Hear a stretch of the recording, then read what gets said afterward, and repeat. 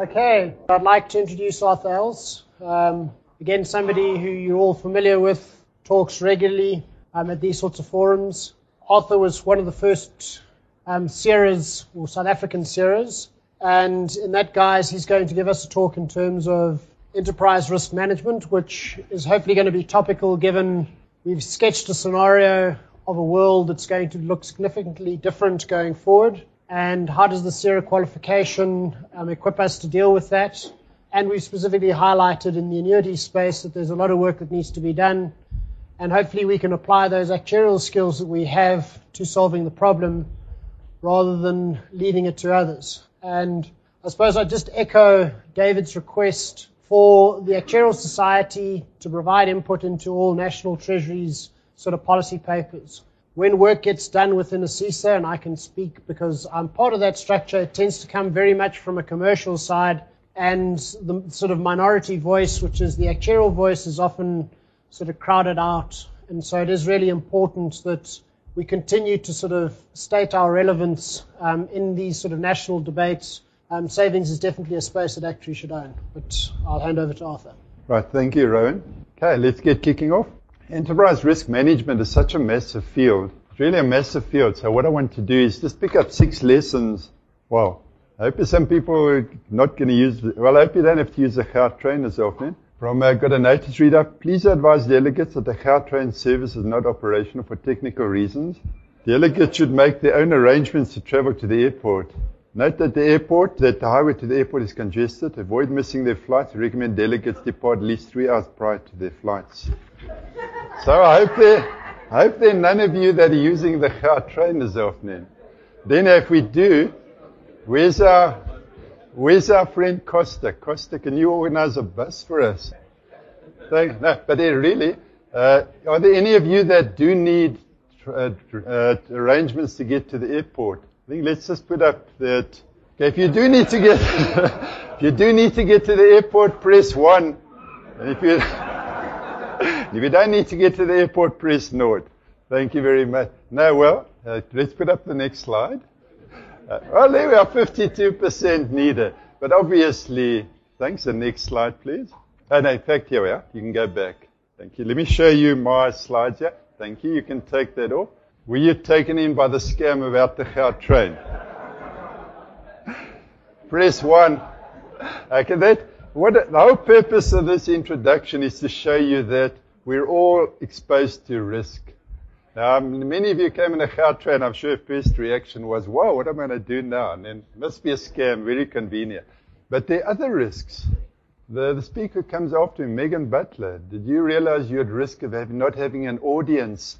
Had the Gautrain really stopped? And Marius de Toy, you wouldn't have an audience either.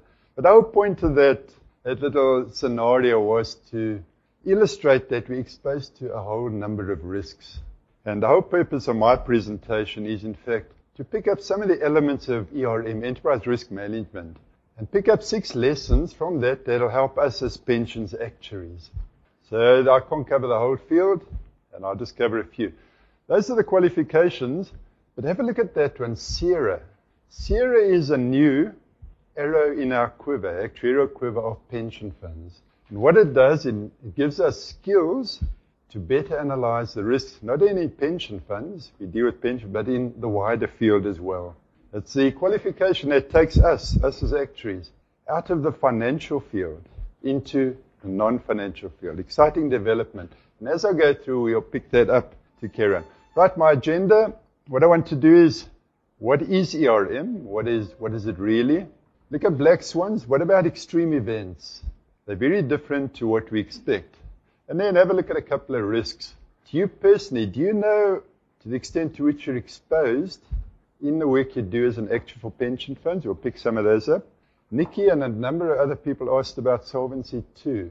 That is a major risk on the horizon. We'll pick that up and then have a look at governance. And then we'll conclude. So you can see it's very restricted.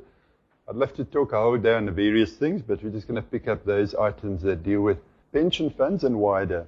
Okay, these are just references, the book Nudge, the 2 CERA textbooks, and now I've taken a couple of articles out the actuary and some papers to the Stapleton Actuarial Society. So that's the basis. Okay, there are a couple of ERM risks. Do the ERM course, you consider those are some of the risks. Now, one looks at them, you see financial, economic, you see liquidity, a whole lot credit, the financial side. But there are a whole lot of non-financial risks. Look at this. Fraud, moral risk, foreign exchange, politics. Those are actual risks. In fact, ANC is talking now about bringing back prescribed investments, political risk. How many of those do you think apply to pension funds? A whole lot. And one would think, well, pension funds are pretty restricted. But have a look at the red ones.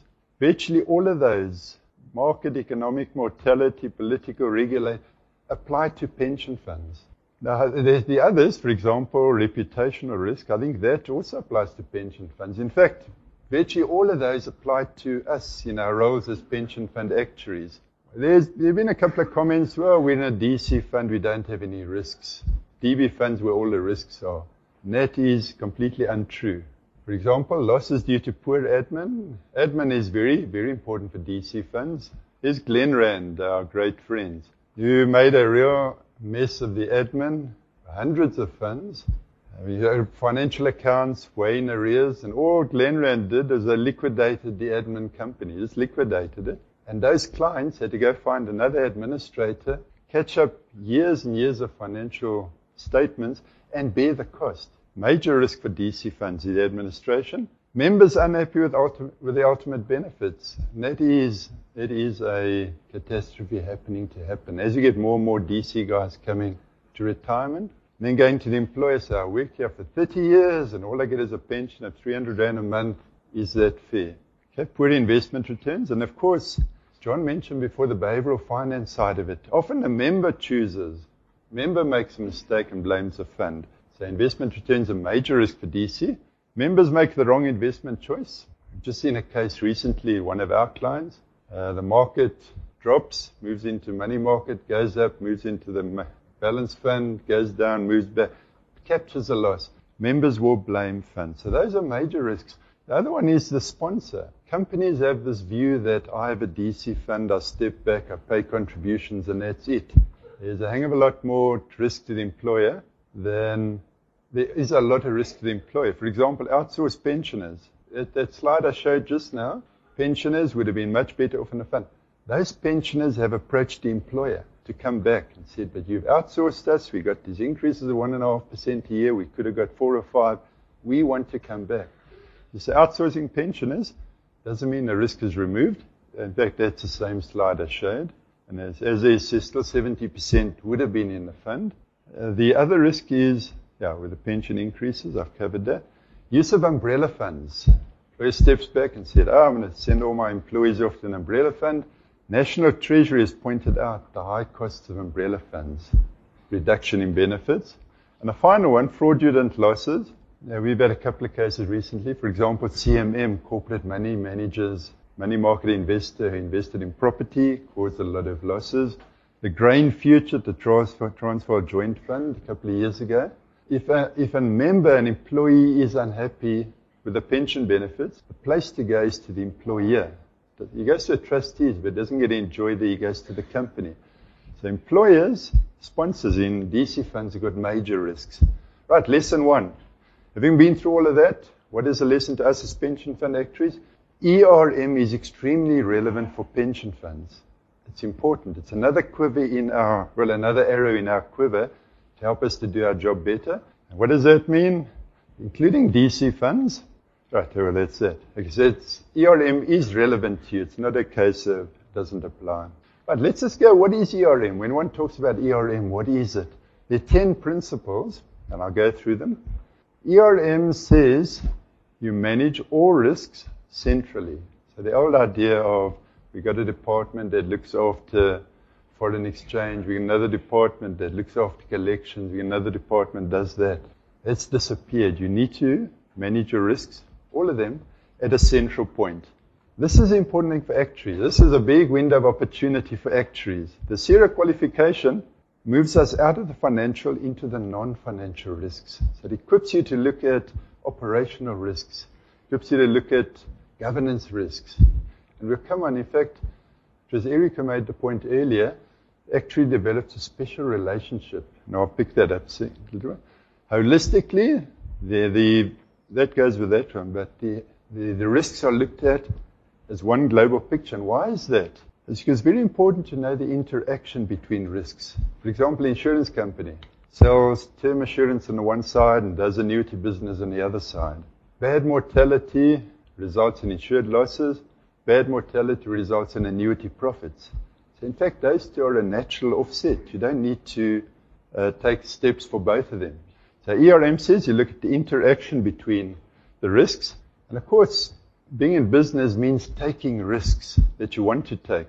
So ERM says you don't only look at downside, also look at the upside of risks. Often a risk has got a great potential upside. So that's taken into account. Having identified the risks, then you fit our distributions, and actuaries are the ideal people to do that with a statistical background.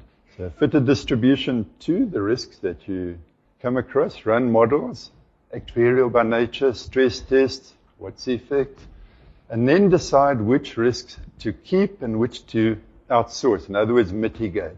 You can see the process. Mitigate the risks. And the risks that you want to keep, you hold capital. We'll come in a sec. Of course, that's the first round. Having been through the first round, you then get feedback and you do the round again. So you monitor regularly and adjust. And the next point is extremely important, is the actuary, whether the ERM manager, is to embed a risk culture in the enterprise. It's not just the actuary and the chief risk officer doing their own little thing. ERM says you go to the board, you make them aware of the risk, you get their buy-in, you then float down. So eventually the clerk sitting at the desk picks up a proposal and says, wow, this looks a bit strange, let me go talk to my manager. So ERM culture is inculcated right from the bottom up. And it's very important so that you get this whole risk not a risk-averse, risk management culture. There's a risk control cycle, very much like the actuarial control cycle. Analyze the risks, identify them, which are the main risks, place a value on them. In other words, now I've got an example soon. What do you do with the risks? You keep them, you insure, you decline them, you monitor them, get feedback, and you go around that cycle. That's the risk control cycle. So you can see it's a very planned way of addressing risks.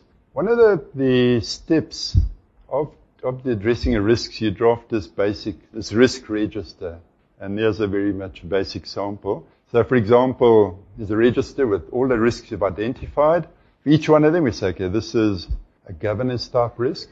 This relates to pension funds. What's the description? It means a failure of the Board of Trustees to comply with King 3. King 3 applies to pension funds as well, not just boards of trustees. There's a risk we don't apply King 3. If you don't comply with King 3, it can be very damaging for your fund. What's the likelihood in this particular fund? Well, we don't really have our systems in place, so there is a moderate risk we won't. What's the control measures? Well, in this particular fund, they've got a compliance officer who makes sure that meetings run well. So the bottom line is, there's a risk, it's red, it's a major risk, it's well controlled, therefore we don't need to do anything at that point in time. The risk is well controlled. You see, that's called our heat map. Let's have a look at this middle one. Regulatory, failure to comply with the law. That can have severe impact. What's the probability? It's quite high in this particular fund. Are there any control measures? Very, very little. Bottom line, it's a dangerous risk. Nothing's been done about it. It's very dangerous. So, Mr. Smith, this is an immediate task you need to address immediately. Report back next week what you've done.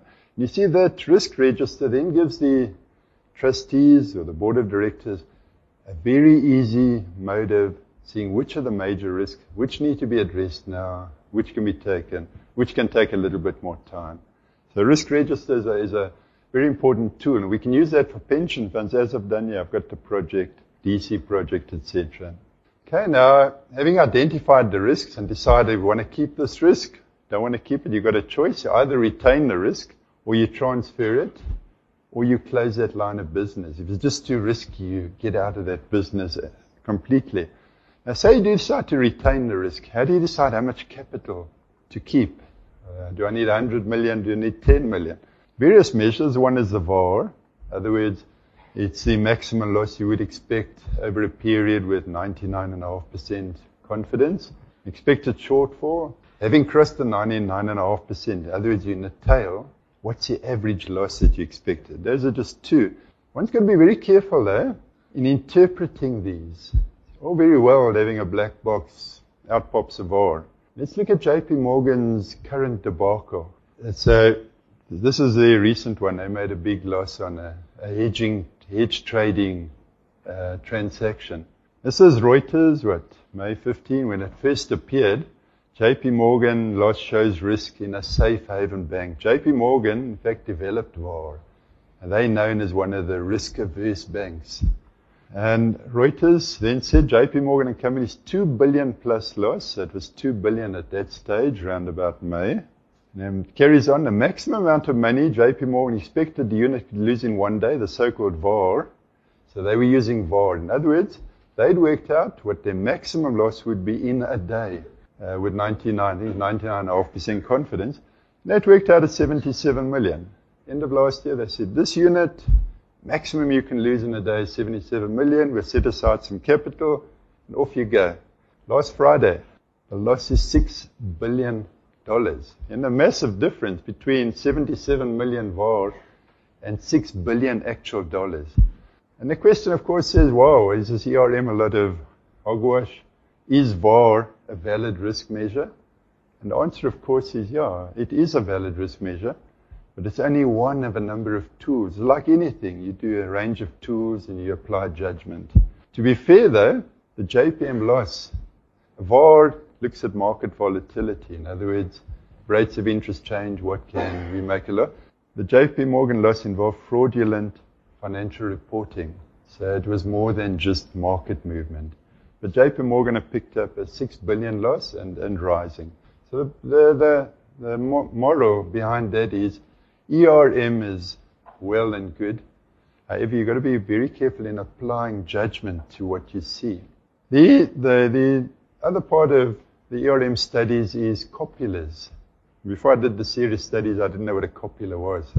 My apologies. Now I know what it is. Okay. Each risk, we've got that list of risks.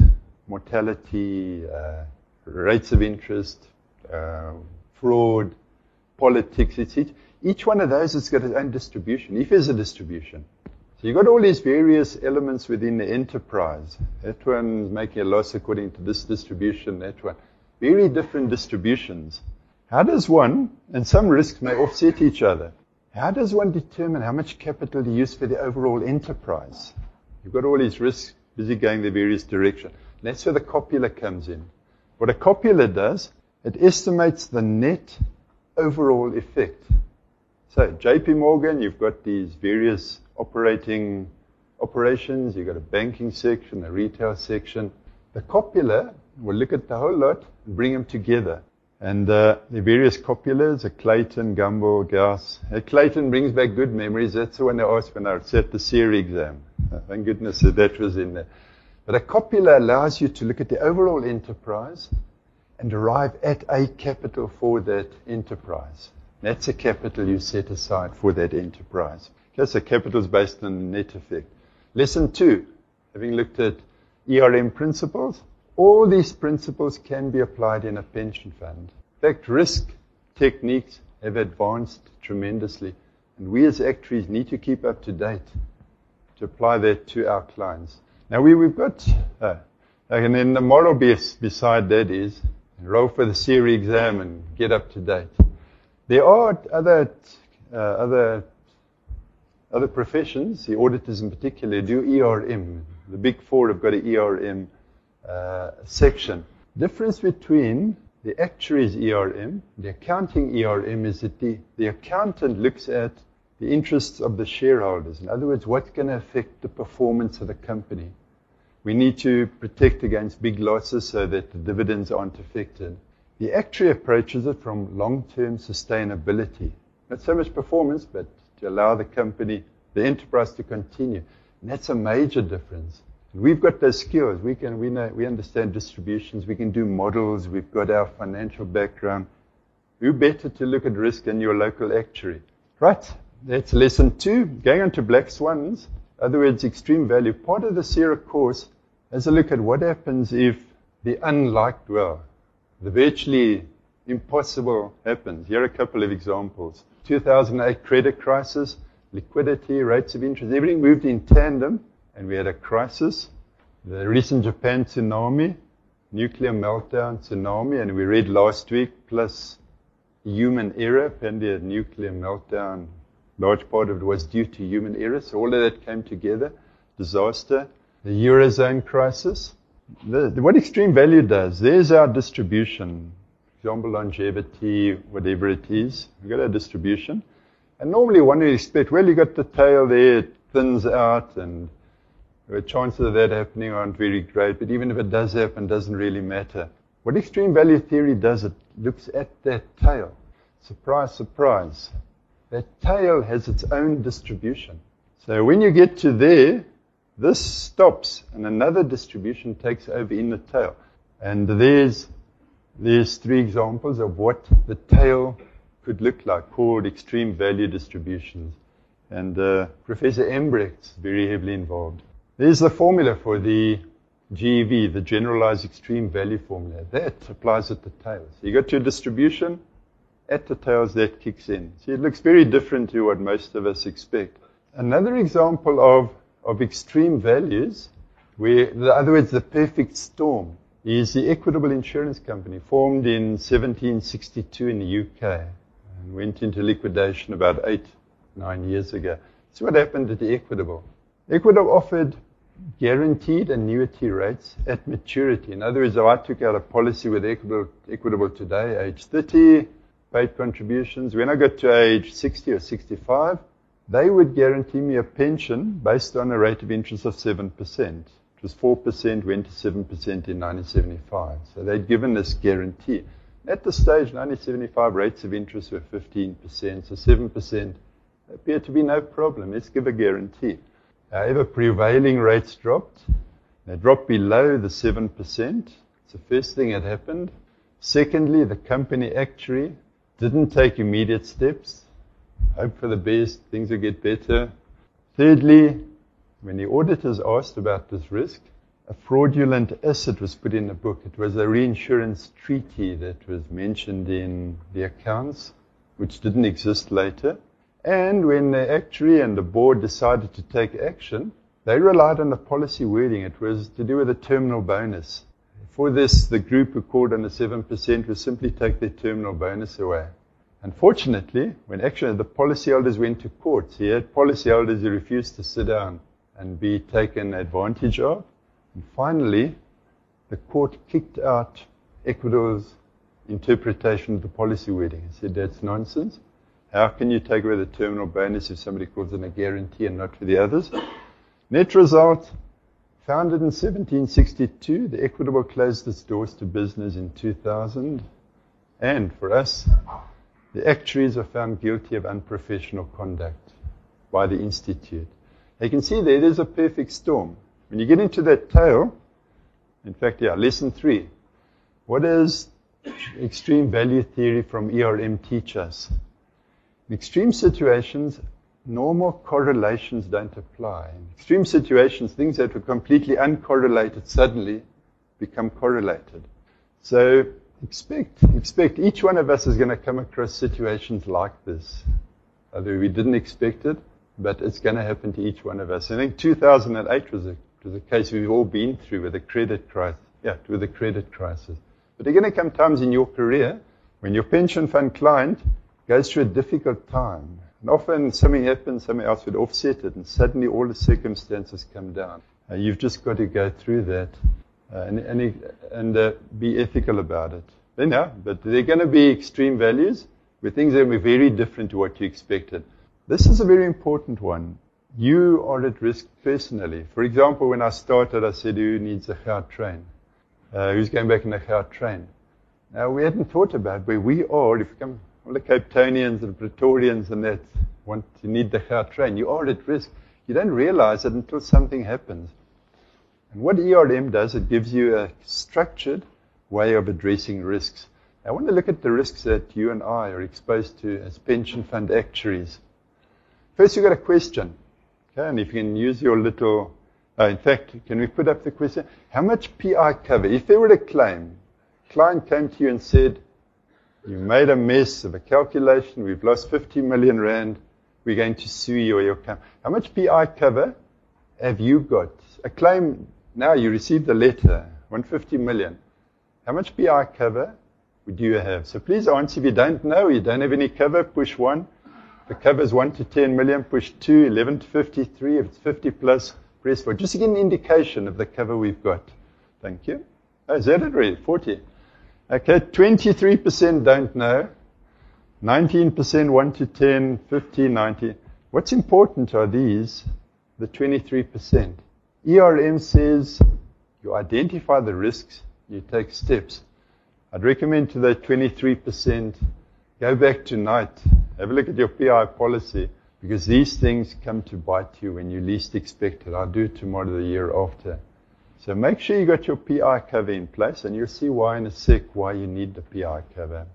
Now 40% got 50 million plus, good. But I'd say to these, the bottom, have a look. It used to be a view. If a client is unhappy, they go for the ones with the deepest pocket. In other words, I shouldn't have any cover, because if I got cover, they're going to sue me. You're going to be sued anyhow, and you'll lose your house, you'll lose your car, you'll lose everything, because you're appointed as, and your personal capacity is evaluated. And is it fair? A client incurs a loss because I made a mistake. It's only fair that I have insurance in place to compensate the client. So it's really a two-way street. You've got to be fair to the client by making sure the client can be compensated.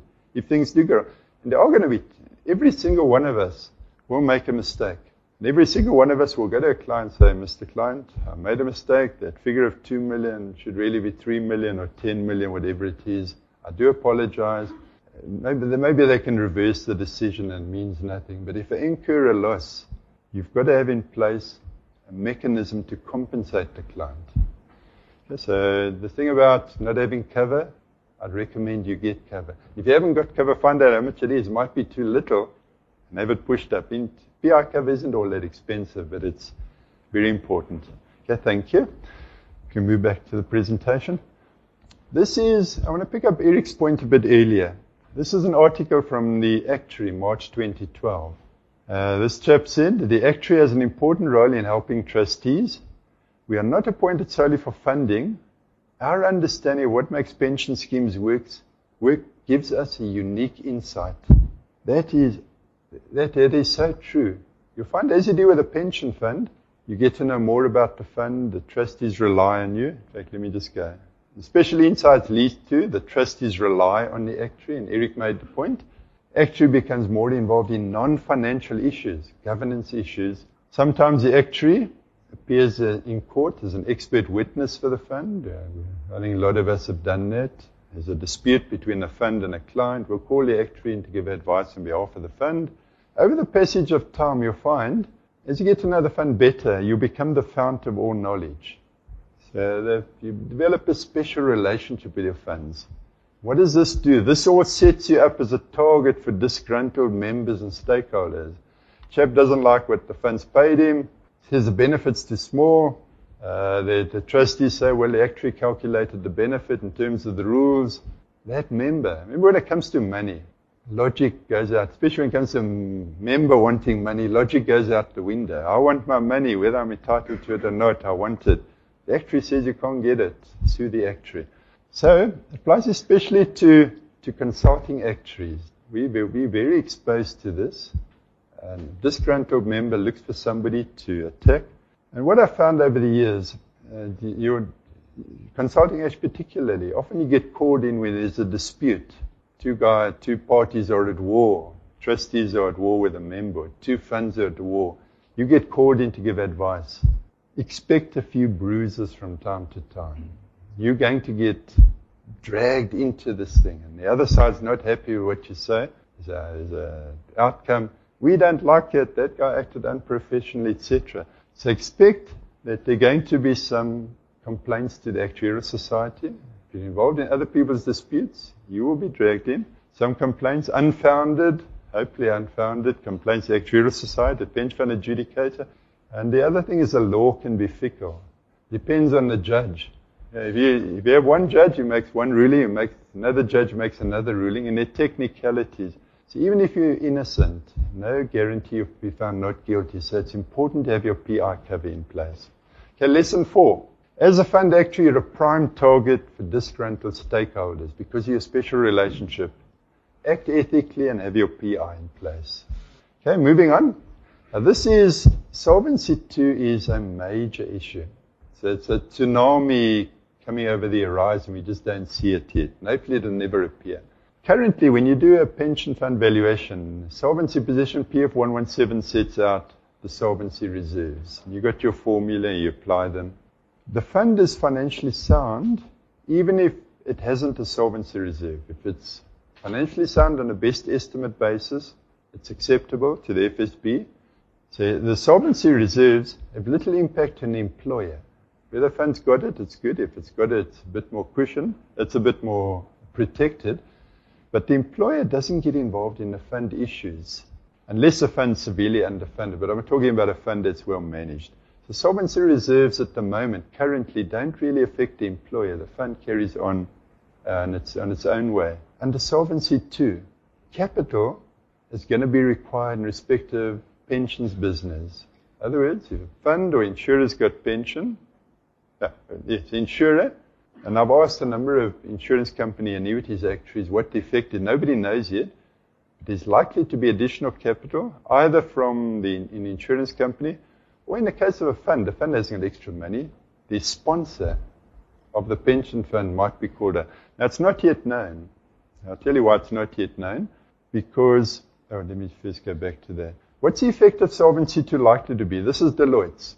Advisors Deloitte have calculated that the current proposal, that's Solvency II, would force insurers to hold an extra 50 billion pounds in capital and cut annuity payments by 20%. So that means if Solvency II comes and applies to the insurers, the annuity rates that they offer are likely to be reduced. They're going to have to hold more capital.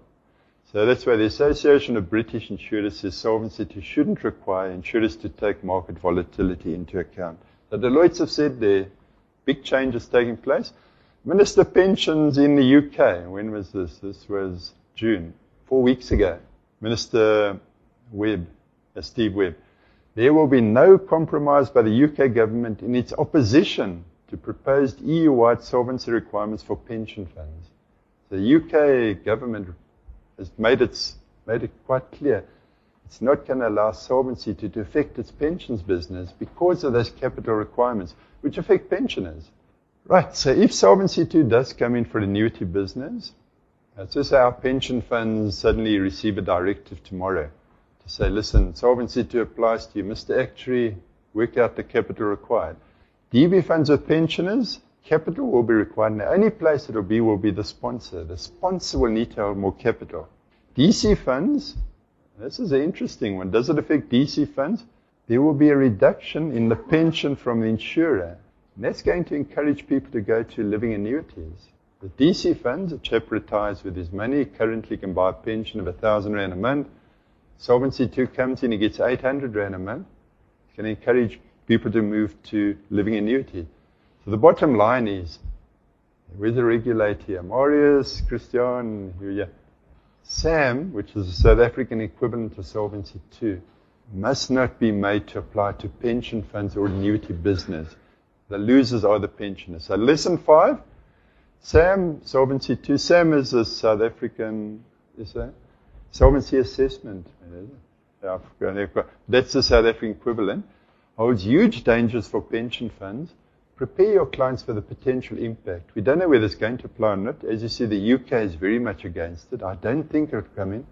But just be aware there's a danger it could come in. Right, the last section.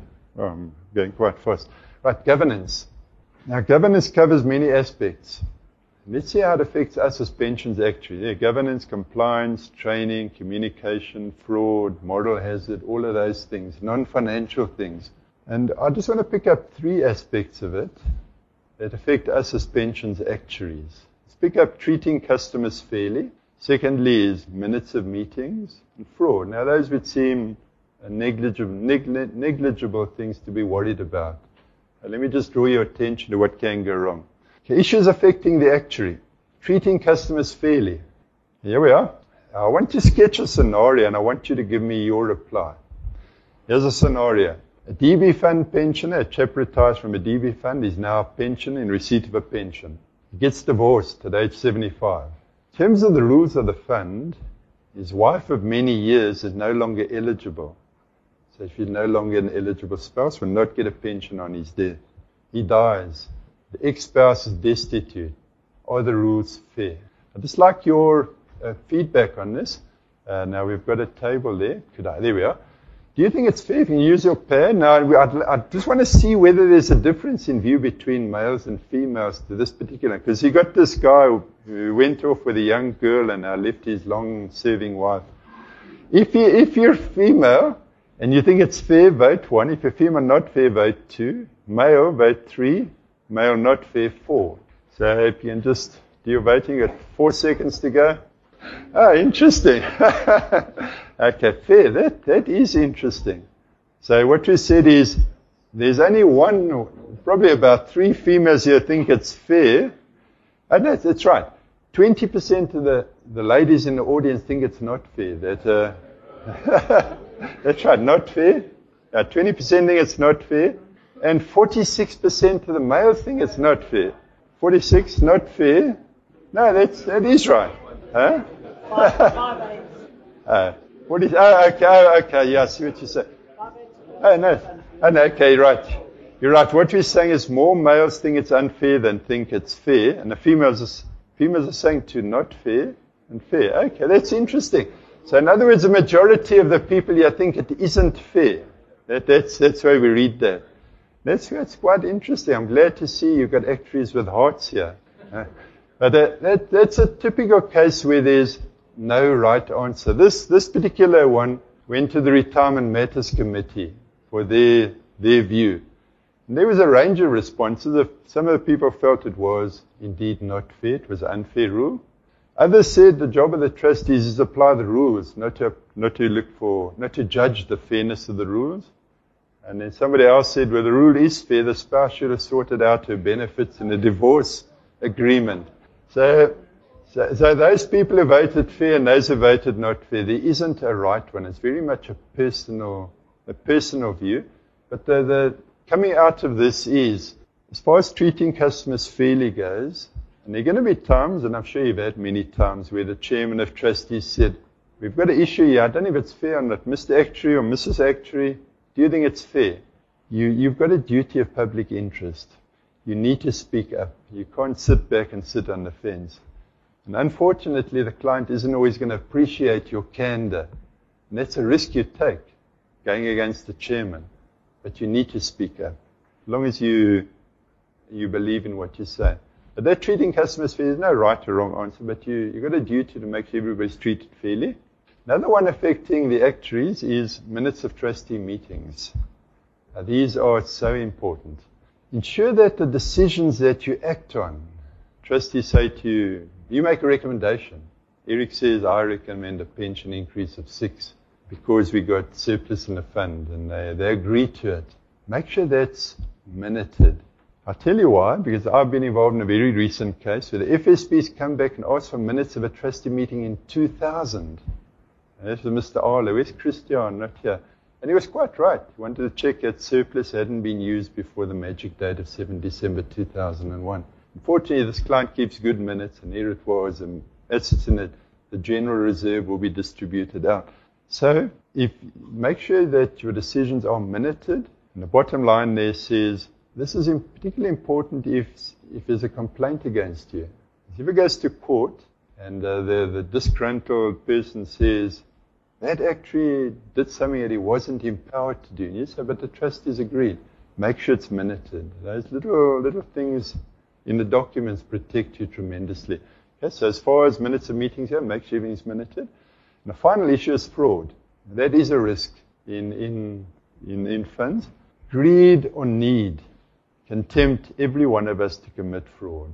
Now, I'd like to think that I could never commit fraud, but I myself or yourself, if your children, your wife, your mother, your brother doesn't have food, you're tempted to do it. You need systems. But each one of us has the capacity to do something. We need systems to protect us. But don't be surprised when a trusted member of the client or the service provider commits fraud.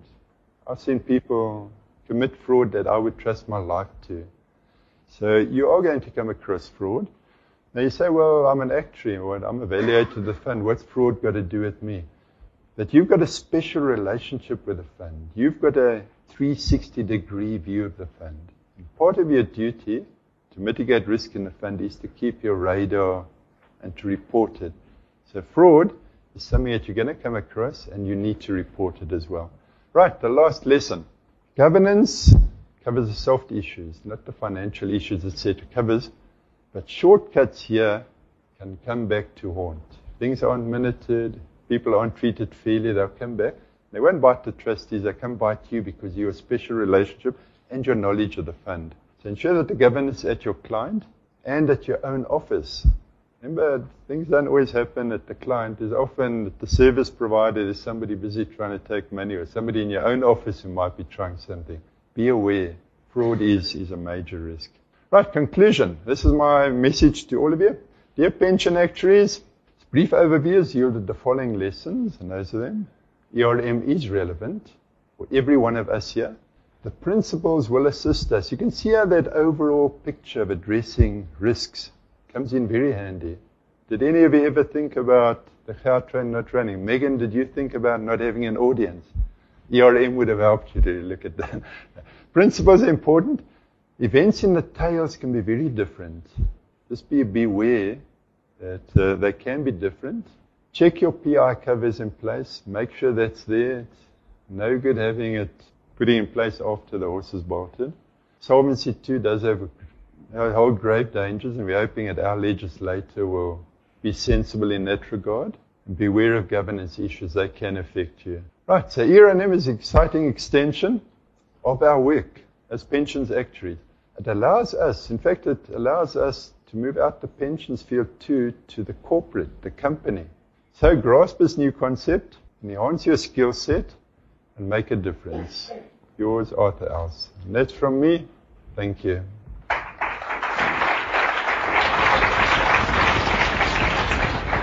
Thanks, Arthur. Are there any questions from the floor?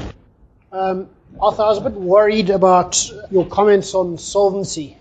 You know, I would have thought that the ERM process would have taught you about the dangers. So solvency would force an insurer to hold capital against an operational risk. So surely a pension fund, in your example, should have been holding capital against a Glenrand admin failure. Now, that to me isn't a bad thing. You know, that's all about protecting members of funds. And so, you know, I'm worried, you know, that you sort of saying that solvency is a bad thing. And do you believe then that pension actuaries should ignore the solvency rules which life actuaries are asked to follow? Right, if I can answer that, the first thing is that the pension fund only has the assets it has. So if Solvency II comes along and says we need an extra 200 million rand of capital, where does it come from? Now, we don't have that money for a start. Secondly, what happens with that money once the need goes? In other words, the fund wound down, pensions are paid out. Where does that money go to? Who does it belong to? So, therefore, we don't have the money. It hasn't got an owner. But there are other issues as far as pension fund goes that doesn't affect life insurance companies. One of the big issues that pension funds do perform, one of the valuable roles, and why the UK is so against it, is that a pension fund performs a social role. The insurance company is a profit-making organization for the shareholders, and they'll make as much as they can. A pension fund isn't a profit-making organization. Pension fund fulfills the role of providing income to people who've retired. So there's a whole different dimension to pension funds. So therefore the requirements that apply to a profit-making organization are different to the requirements that apply to a pension fund. Now one can ask, well, what happens if a fund goes into deficit?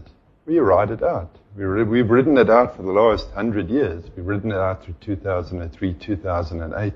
So pension funds are able to withstand those. And therefore different requirements apply. Certainly Solvency II is there to protect the insurance company of banks becoming insolvent, but there are different requirements. So I am against Solvency II for pension funds because firstly, there is no money. Do you want pension funds to disappear? And secondly, we saw that the annuity is going to be 20% less. Who are the ones that are going to lose? The pensioners are the ones that are going to lose. Okay, that's my answer. Okay, there's a question over there. Okay, Arthur. Couple of questions. First one, on the writing it out. The latest from the California Defined Benefit Pension Fund. Pension funds in deficit, I think, by $150 billion. How do you write out that? Secondly, you spoke about the 20% fall in annuity rates. Why people would push to either providing it through the fund or living annuity. Now, in the context of ERM, you advise your clients do that. 10 years from now, develop a cure for cancer. Then what? Then you're the one going back to your client saying, unforeseen risk. So I'm struggling to bring these concepts together. Okay, I think let's pick up the first one. I think we've got to be very careful about comparing ourselves to the UK, to the US, etc. One of the things in the UK was that you couldn't have surplus more than 10%. It had to be refunded to the employer. That's never been the case in South Africa. In fact, South African DB funds are fully funded. So we've had a different environment here. And that's the way it should be. The legislator had interfered there and it's gone. The second point is, what ERM does, it has a look at these risks and then identifies them and places a value on how serious they are. Now, one can only do what one knows about. There might be a cure for AIDS tomorrow, which means that pensioners live longer. It could be a plague tomorrow, which kills pensioners. So what you've got to do is identify there is a possibility of pensioners living longer, but you can't take steps for everything. You're aware of it. And as time goes on, you get closer. It looks like there's going to be a cure. We need to do something. So it's a continuous monitoring process. But it's better than not trying to identify, which is the case at the moment. We carry on. If something happens, then we make an adjustment there. And what ERM does, it tries to give you a telescope into the future and slowly monitor and make changes. So it's not the be-all and end-all, but it's better than nothing. I expect to see you all at the CRE exam in September. I think just to allay fears about solvency, those numbers are from the UK, which is really where they're banking an equity risk relative to a bond risk. So they're assuming equities will return 2 to 3% more than bonds, and so they're going to have to rebase their valuations. In South Africa, we've had the quiz exams. Christian's probably closer to the numbers, but I can assure you that our insurance companies are well capitalized, and you're not going to see those sorts of numbers in South Africa. Sorry, I'm just speaking. In fact, preparing for this presentation, I contacted two of the actuaries at the largest insurers and asked them about this. They're not sure what the effect's going to be. They're hoping that they're fully capitalized, but nobody's quite sure yet. It's an unknown. So, and that's our point of this, to say there's something happening. Hopefully it won't affect it, but do be aware there is a problem. Thanks, Arthur. So you run off. All right, for those of you who are going early, please fill in your forms, your feedback forms, because it's really valuable in terms of future seminars and what we put on the sort of agendas. I'd like to introduce our next speaker, Megan Butler. She started her work at Old Mutual within the research area at OMAC. She decided to take a bit of time off out of the corporate world and collected an MSc at Wits, and now continues to lecture there, but also works part-time at Alexander Forbes, still in a research-type function. Megan spent a great deal of time trying to debunk a lot of the urban legends that exist within particularly the DC retirement environment, and she's going to give us some more insight in terms of how we need to challenge the sort of conventional wisdom in that sort of space. So before she starts, I'd like to sort of just test two of those sort of urban myths, so if we can just get the questions up. All right, so what do you think a reasonable lifetime contribution rate is, the contribution to retirement funding for a member? 12.5, 15, 17.5, or 20 of gross salary. So only 6% think the existing contribution rate, as per the latest Sanlam surveys, is about right. And then the final one that I'm sure we'll look to debunk what is a reasonable target for a young member to plan a comfortable retirement? The replacement ratio should be 70, 75, 80 or 100 of gross salary. I think the good news for Megan is that most of you seem to have been reading her papers. Thanks, Rowan, and thanks to Arthur for waking the audience up. For those of you who thought you were going to have the long walk to the airport, I'm sure you're glad to know that our train still is running.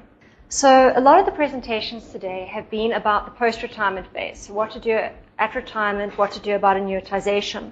What I'm talking about today is the pre-retirement phase. So what is the financial position of DC fund members before they reach retirement, and what should we be doing about it? My presentation is actually in 3 parts. I'm going to start off by talking about model point members, so stylized members, so we can actually understand what it is in the environment that's driving their financial position, before starting to look at real members from real funds, see what position they're in, and then talking about some of the responses we can have. So let's start off with our model point members. So we track 3 hypothetical members. Say we have 3 guys who are aged 30, 40, and 50 on the 1st of January 2002, and on that date, they're all on track to get their 75% replacement ratio, which is what most funds use, and they're set to retire at age 65. They're contributing 13.3%, which is our average contribution rate in our funds, and then each quarter we recalculate what their projected replacement ratio is, assuming that they're getting large manager watch investment returns, salary growth of actual inflation +1 plus a merit scale, annuity prices that are determined by bond yields as bond yields change, and assuming, and this is very realistic, that the member does absolutely nothing in order to manage their benefit. And then you get the pensions index. And the picture isn't pretty. You can see on the 1st of January 2002 that all 3 of those hypothetical members are on track for a 75% replacement ratio. And over time, that's just gradually fallen away. As of 30 June 2012, our member born in 1952, who's currently 60 and a half years old, is on track to receive a replacement ratio somewhere under 60%. The 1962 member is now expecting to get a replacement ratio slightly under 50%, and the member born in 1972, so those of your 40-year-olds, are on track to replace just over 40% of their income when they retire. The generational effect is quite startling, and it's very obvious when you think about it, but younger members do have much more sensitive projected replacement ratios just because the duration of that liability is so much longer. The sad thing is, though, that younger members tend not to think about or worry about retirement, despite the fact that they're actually the best place to do something about it. And the situation does get rapidly out of control. This is the additional contribution that would be required from the date that we measured the index up to the retirement date to get the member back on track for that 75% replacement ratio. Now, the member born in 1972, the green line, would need to contribute just under 20% of their salary in addition to the 13.3% that they're already contributing. And if that sounds bad, the member born in 1952 would need to come up with pretty much 2/3 of their salary being contributed to retirement funding in order to get back on that 75% replacement ratio. And you can see the very rapid increase in that contribution rate as the time to retirement just gets so much shorter. So why is this happening? Well, obviously it's due to recent adverse experience. And we track 2 factors, the low investment returns relative to salary growth and the movements in bond yields. Now the bond yields feed through to expected replacement ratios in 2 ways. Firstly, it gives an indication of lower investment returns going forward. And secondly, it leads to higher annuity prices in retirement. And when you do the attribution on the total change in those projected replacement ratios, you can see that most of it is not due to the adverse investment experience. In fact, the investment return in excess of salary inflation has been pretty much as we expected. However, it's the bond yield movements which have driven up annuity prices and lowered our expectations of investment returns going forward, which have really eaten away at that expected replacement ratio. And what for me is the most striking about this is that those bond effects aren't effects that are immediately apparent to members. Members would know if their accumulated credit had dropped. They would do something about it. But the change in bond yields, the fact that your future investment returns are going to be lower, and the annuity you're going to buy in 30 years' time at retirement is going to be more expensive, is not going to be immediately obvious to members. The hard truth is that saving a fixed amount of salary and just meeting a return objective over the long term alone is not going to guarantee a good income in retirement. And maximizing investment return is not the same as matching to liability or maximizing the retirement benefit. And something that members and funds should be doing is regularly reassessing their progress in order to take corrective action before matters get too out of hand. So that's the hypothetical, that's the stylized model point members. What about actual fund members? Does their position look any different? Well, unfortunately, no. In the really, really tiny print, you might be able to see that these are the projected replacement ratios of real fund members. This is over 700,000 DC fund members. And on the left-hand side, let's see if I can point this, you've got the 20 to 30-year-old members. And on the right-hand side, you've got your 60-year-olds. Now, in theory, your 60-year-olds have had time to not preserve, they've had time to take all their money out of the fund. But you can see that about 10% of those 60-year-olds are on track to get a replacement ratio of 75% or more. That's pretty good. Look at our 20 to 30-year-olds. Only, 2 to 3% of them are on track to get a 75% replacement ratio. There's something seriously wrong in terms of fund design if you're getting that sort of picture. And only about 15% of our youngest members would be on track to replace at least 60% of their income in retirement. However, those average replacement ratios hide a huge amount of industry variation, and the projected replacement ratios differed incredibly strongly by industry. Municipalities, governments, and NGOs offered the highest projected replacement ratios of about 70% on average. If you're unfortunate enough to work in the energy sector, you could probably expect a replacement ratio of only about half of that. So certain employers and certain industries seem to be making better choices than others. I'm really glad that we had the question about the contribution rate, because although the average contribution rate has been increasing over time, on average our funds are paying about 13.5%, you actually need about 19.8% to go to retirement funding from the age of 25 in order to be able to retire at 65 with a 75% replacement ratio. And as we had in the straw poll at the beginning, the 75% replacement ratio might not even be enough. So we certainly need to be contributing a lot more. In terms of preservation, despite extensive industry efforts, preservation rates aren't increasing that much. So the purple line represents experience in 2008, and the bars represent the experience in 2011.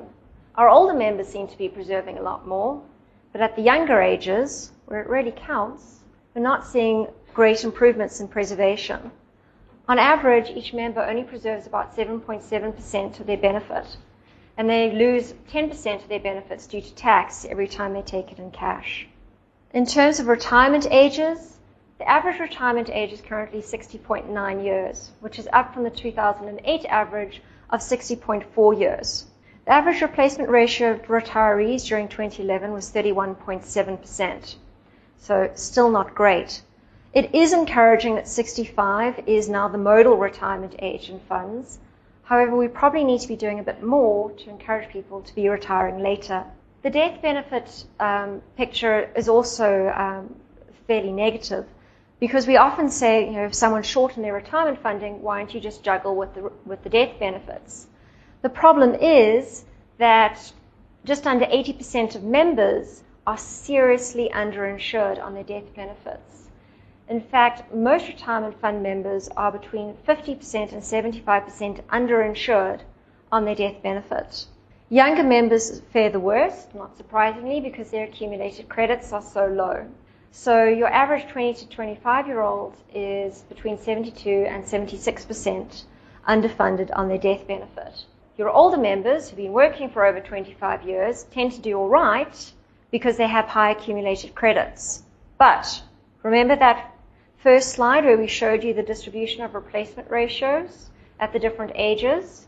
Our current generation of older members is actually pretty well funded. We're not expecting future generations to have nearly that amount in accumulated credits. when they head towards retirement age. So, what should we be doing about it? And we've got a couple of options. I mean, is it a question of patching up the current system, fixing some holes, and maybe it will take care of itself? Is it a case of maybe as an industry and as a profession we need to change our spots? Or do we actually need an entirely different solution with an entirely different shape to it? So, hopefully technology will be with me. If you were to advise clients to do one thing in order to improve the retirement readiness of their members, what would you advise them to do? One, would you tell them to start adjusting contributions? That includes making contributions more flexible. Would you start talking to them about extending the retirement age? Would you consider better asset liability modeling or liability-driven investment? Would you improve the communication? Or would you do nothing? The market would correct, or do nothing and hope that retirement reform will take care of everything. Okay, so 39% of you think that adjusting contributions is the way forward. I'm glad. I hope you think it's upwards. 28% want to extend the retirement age, and a smattering think that the solution lies in investments, and almost 20% of you think that improving communications is important. That's great. So if we can go back to the main slides. Ta-da. So most of you thought that contribution adjustments was the way forward, and of course flexibility of benefits in a DC fund is a common theme, because in a DC fund the member carries the risk, and hence there's at least an acceptance that the member should be given some control over the asset that they have. However, while offering flexibility allows members to tailor their benefits towards what they really need, it also allows opportunities for things to go wrong. There are all those behavioral elements that you need to consider. And from experience, when you tend to offer members choices as to the contributions they can make, they all tend to go for the lowest one as opposed to the highest one. And sometimes the solution lies in appropriate defaults, but maybe we need to be a bit smart about the sort of defaults that we set, and making sure those are appropriate for the life stage of the individual, or maybe even for the industry in which the individual works. Extending the retirement age is something which 28% of the audience thought would help in terms of improving replacement ratios, and it certainly can help. However, it's going to improve your replacement ratio in additive terms by 3 to 10%. So it's not the silver bullet. It's not going to take your replacement ratio from 20% and hey presto, you now have a 75% replacement ratio. So it needs to be seen in the context of other improvements you would make to the fund. Obviously, the people who benefit from this the most are people with really bad accumulated credits, because the additional period of service is proportionately quite big relative to their past service. However, extending the retirement age is actually a relatively complex discussion, and it's something that members don't seem particularly fond of, and employers don't seem particularly fond of either. And there are a couple of things that one needs to consider when having a conversation about extending the retirement age. Firstly, as people age, the variation in their job performance becomes much greater. So some people might be perfectly capable of continuing to work until they're 80, whereas other people might have a much greater decline in health before age 65, and they simply can't work that long.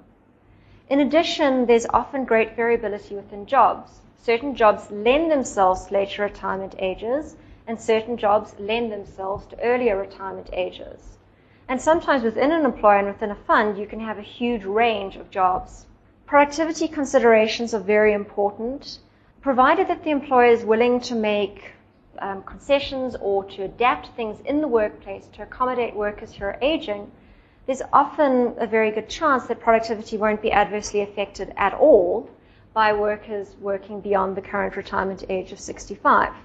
However, that's an individual employer choice. Employee interests also need to be considered. There are studies that show that for certain groups of workers, making them work longer could kill them. That's obviously not in anyone's best interest. So you need to consider quite carefully how the employee is going to benefit in terms of their health, or not benefit in terms of their health, in terms of extending that retirement age. And the final issue, and a politically sensitive one, is the issue of youth unemployment. Would extending the retirement age just make the situation worse? Now, this is a very, very difficult question. However, a number of Nobel Prize-winning economists don't seem to think so, in that if this is introduced slowly, the market will have time to adapt, and it shouldn't necessarily lead to massive unemployment. And if you think about it, it's not as if youth unemployment went through the roof when we equalized retirement ages for men and women. So why would increasing the retirement age by a year or two fundamentally change the youth unemployment statistics? So there are a number of complex considerations to take into account if you are going to have the conversation about extending retirement ages. And then there's the communication issue. Now, I mentioned earlier that the part of the decline in projected replacement ratios that worried me the most was the fact that most of it's driven by bond yields, which might not be immediately apparent to a member, particularly when looking at their fund credit level. Now, a lot of members do get projected benefit statements, which in theory should be alerting them to those risks. However, I'm not sure how much work has been done in making sure that the benefit statements accurately convey the risks that members face. And there are actually 8 principles of effective communication for benefit statements. And these each pose a challenge to each of us who are working in the industry. So firstly, there's the effective communication of risks. So which risks are being communicated in benefit projection statements? And how are those risks communicated? Most benefit projection statements only focus on investment risk, not on risks related to annuitization. Secondly, the communication should be fit for purpose. Now, in the UK, half of fund members throw away their benefit statement without reading it, and the other half do not understand. And of the half that do read it, 50% have no clue what it means. So if we're communicating in order to get members to actually do something and get themselves out of that horrible pattern where their replacement ratio is drifting slowly towards zero, what do we actually want members to do when they receive their benefit statement? The third principle is meaningful and realistic illustrations. Now, this poses a very big challenge even to those of us who've passed communications, and that is, how do you convey technical information correctly and in a legally responsible manner and still make it clear to users? Perhaps one doesn't remember once one has been using them for a really long time, but you didn't know how to read graphs intuitively. They're actually not intuitive tools. You were probably taught to read graphs and interpret graphs in grade 10. And a lot of our members don't have the benefit of that sort of education. The fourth principle is reasonable and consistent assumptions. And the challenge there is, do your assumptions match the new economic reality? Things have changed quite remarkably in recent years. So if your benefit statements don't take those changes into account, members might get a nasty surprise when it's too late to do anything. The next principle is sensitivity to assumptions need to be demonstrated. Again, which assumptions are you going to sensitivity test, and how are you going to show that in a way that a layperson can understand and take action? Benefit statements also need to be balanced and complete, which raises a question as to reader friendliness. How do you set out the information so that the member understands all the terms and conditions and the fine print, but still knows what they need to do? In addition, there needs to be a statement of principles, assumptions, and key terms. But the question is, do members really understand layman's terms? I have an honors student at the moment who's looking at benefit projection statements, and there's a wealth of evidence to show that some of the things that we regard as key terms, like annuity, the average member actually doesn't understand at all. So finally, there's the principle of outlining the options available to members. What do we want members to do when they get a benefit projection statement? Do we clearly set that out and tell them what to do next? Otherwise, we're setting ourselves up for just producing mountains of paper that no one will ever read or act on. So I didn't mean to paint that grim a picture of the industry, but I think we can see that the position of defined contribution fund members isn't particularly healthy. And we've heard from a number of people today that that's going to have implications, certainly for their post-retirement decisions, as well as for what National Treasury is going to propose in terms of the reforms. So I finished ahead of schedule. So we actually have time for a discussion and for some debate as to what we should be doing.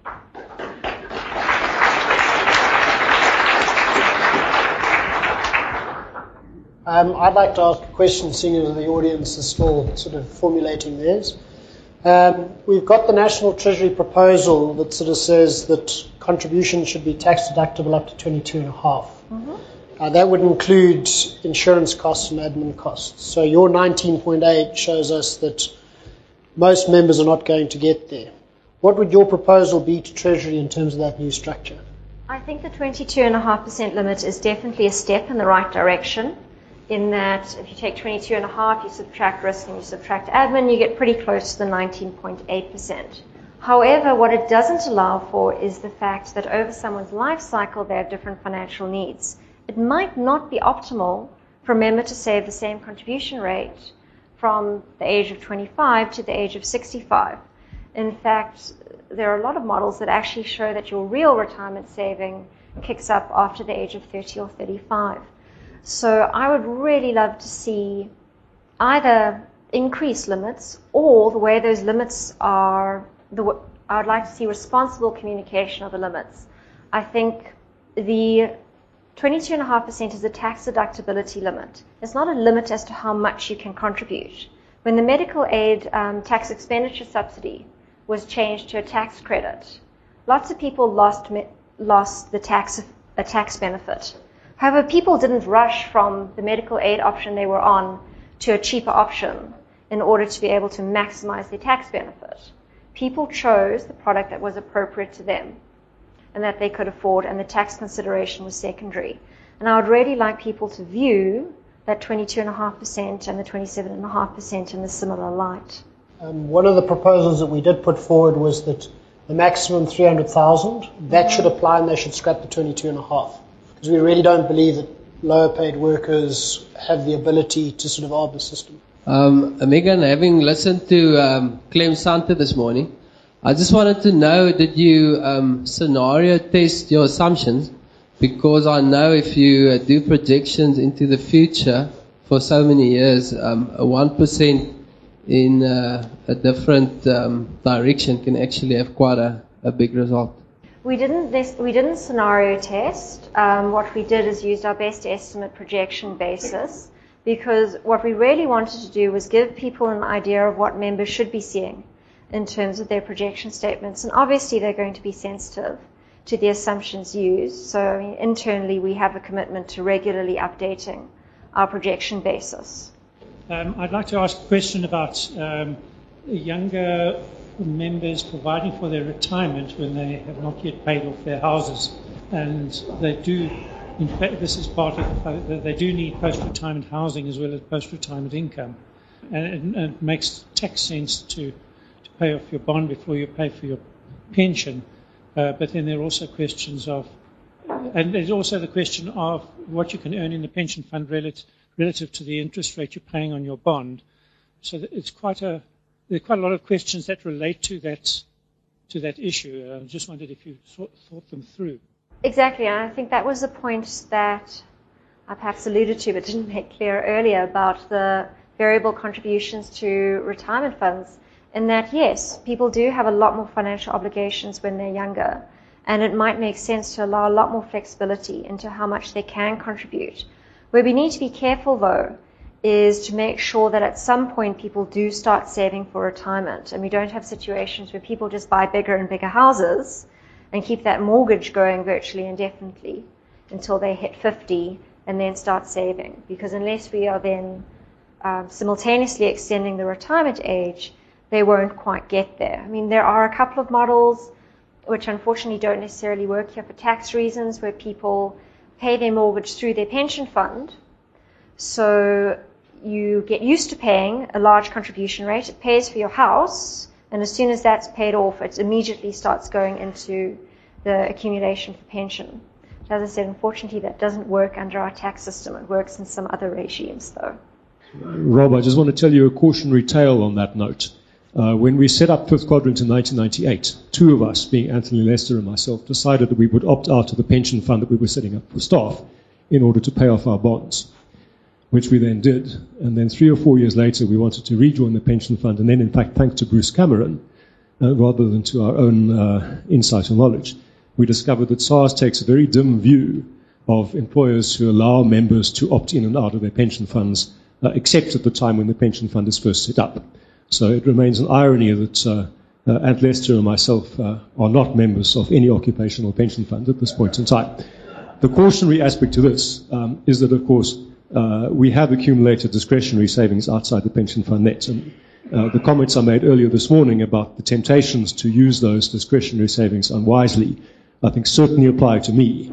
I'm not going to speak for Ant, but I would certainly say that the forced discipline of saving, I'm not sure it's a bad thing to force members to save while they're in employment and accept that they've got then the double burden of pension fund contributions and mortgage repayments. I'm not sure that that's a bad thing.